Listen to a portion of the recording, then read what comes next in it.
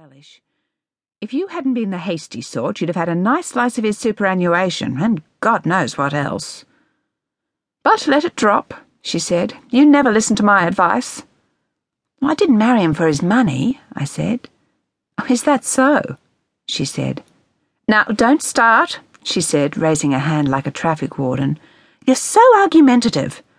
Pass me the sausage rolls. There, under the lemon cheese pie. They're gone, I said, opening my arms wide in demonstration. Don't be ridiculous, she snorted, elbowing me aside and tipping her stocky body forward into the frosty freezer. You are a preposterous, wicked liar, Eleanor. Eleonora, I said. Don't be silly, she said. She shuffled legs of lamb and tubs of ice cream and plastic containers of frozen meals aside, then lifted herself upright and slammed the lid closed. You've eaten them, she cried, her eyes like hot blue marbles. She glared at me, her eyes burning into mine, her jaw thrust out accusingly. Mother, I protested, you know I don't eat meat. Huff, she muttered. Don't eat any vegetables either.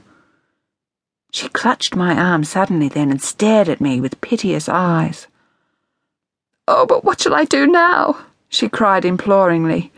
Sylvester was my dearest friend. Oh, Mother, I am sorry, I said. And then the other mourners arrived. It's always the same. We take the facts like a tablecloth, stretched tight between us, and we pull the cloth one way and then the other. Elizabeth smooths the cloth and rotates it on the table, saying, This is how it lays. I grab my end, brush off the crumbs and straighten it again and say, This is how it lays. Of course, the surface of things must be kept smooth so that life as we know it can go on. But below the surface, and below that, far below our everyday scuffles, is this terrible twisting and tugging. And here we are, year after year, pitted against each other, bound by our horrible secret. The one subject, surely, that cannot be twisted and turned around. 2. It is hard sometimes to see what is going on, what with the pattern of daily life, the obscuring web and weave of it. The homespun hook rug, for example, of the bird family.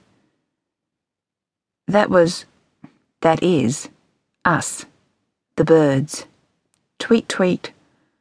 Plenty of room for wit in that, but only from strangers. At home in our little nest, we are frugal with our jokes. There we be, me chewing my pencil in my room, supposedly doing my homework, worrying about the growth rate of my breasts. Elizabeth, my mother, in the kitchen, no doubt tossing off a prayer or two as she peeled the spuds.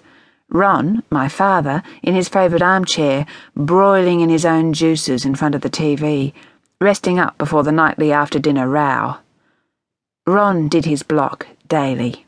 Recreationally, you might say. He ranted and raved and shook his tiny fists in the air. He beat me with his stick. I learnt to avoid my father early on. As soon as I saw him begin to rake at his hair like a B-movie lunatic, I ran up to cower in my room and say my prayers. In he'd thunder and chase me around and thrash me wildly about the legs. Then peace, for the moment. He behaved, I see in retrospect, as a madman.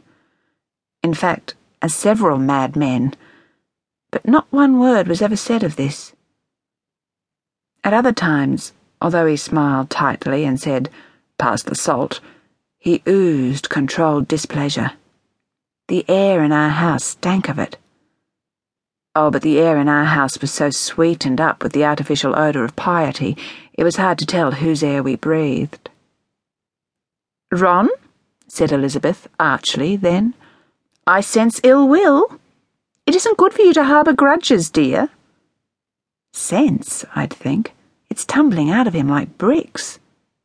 Poor Ron, she'd say. Now, Ron, enough of your brooding, she'd say. Elizabeth withstood the mighty Ron, disarmed his rage with her wagging little finger. And then...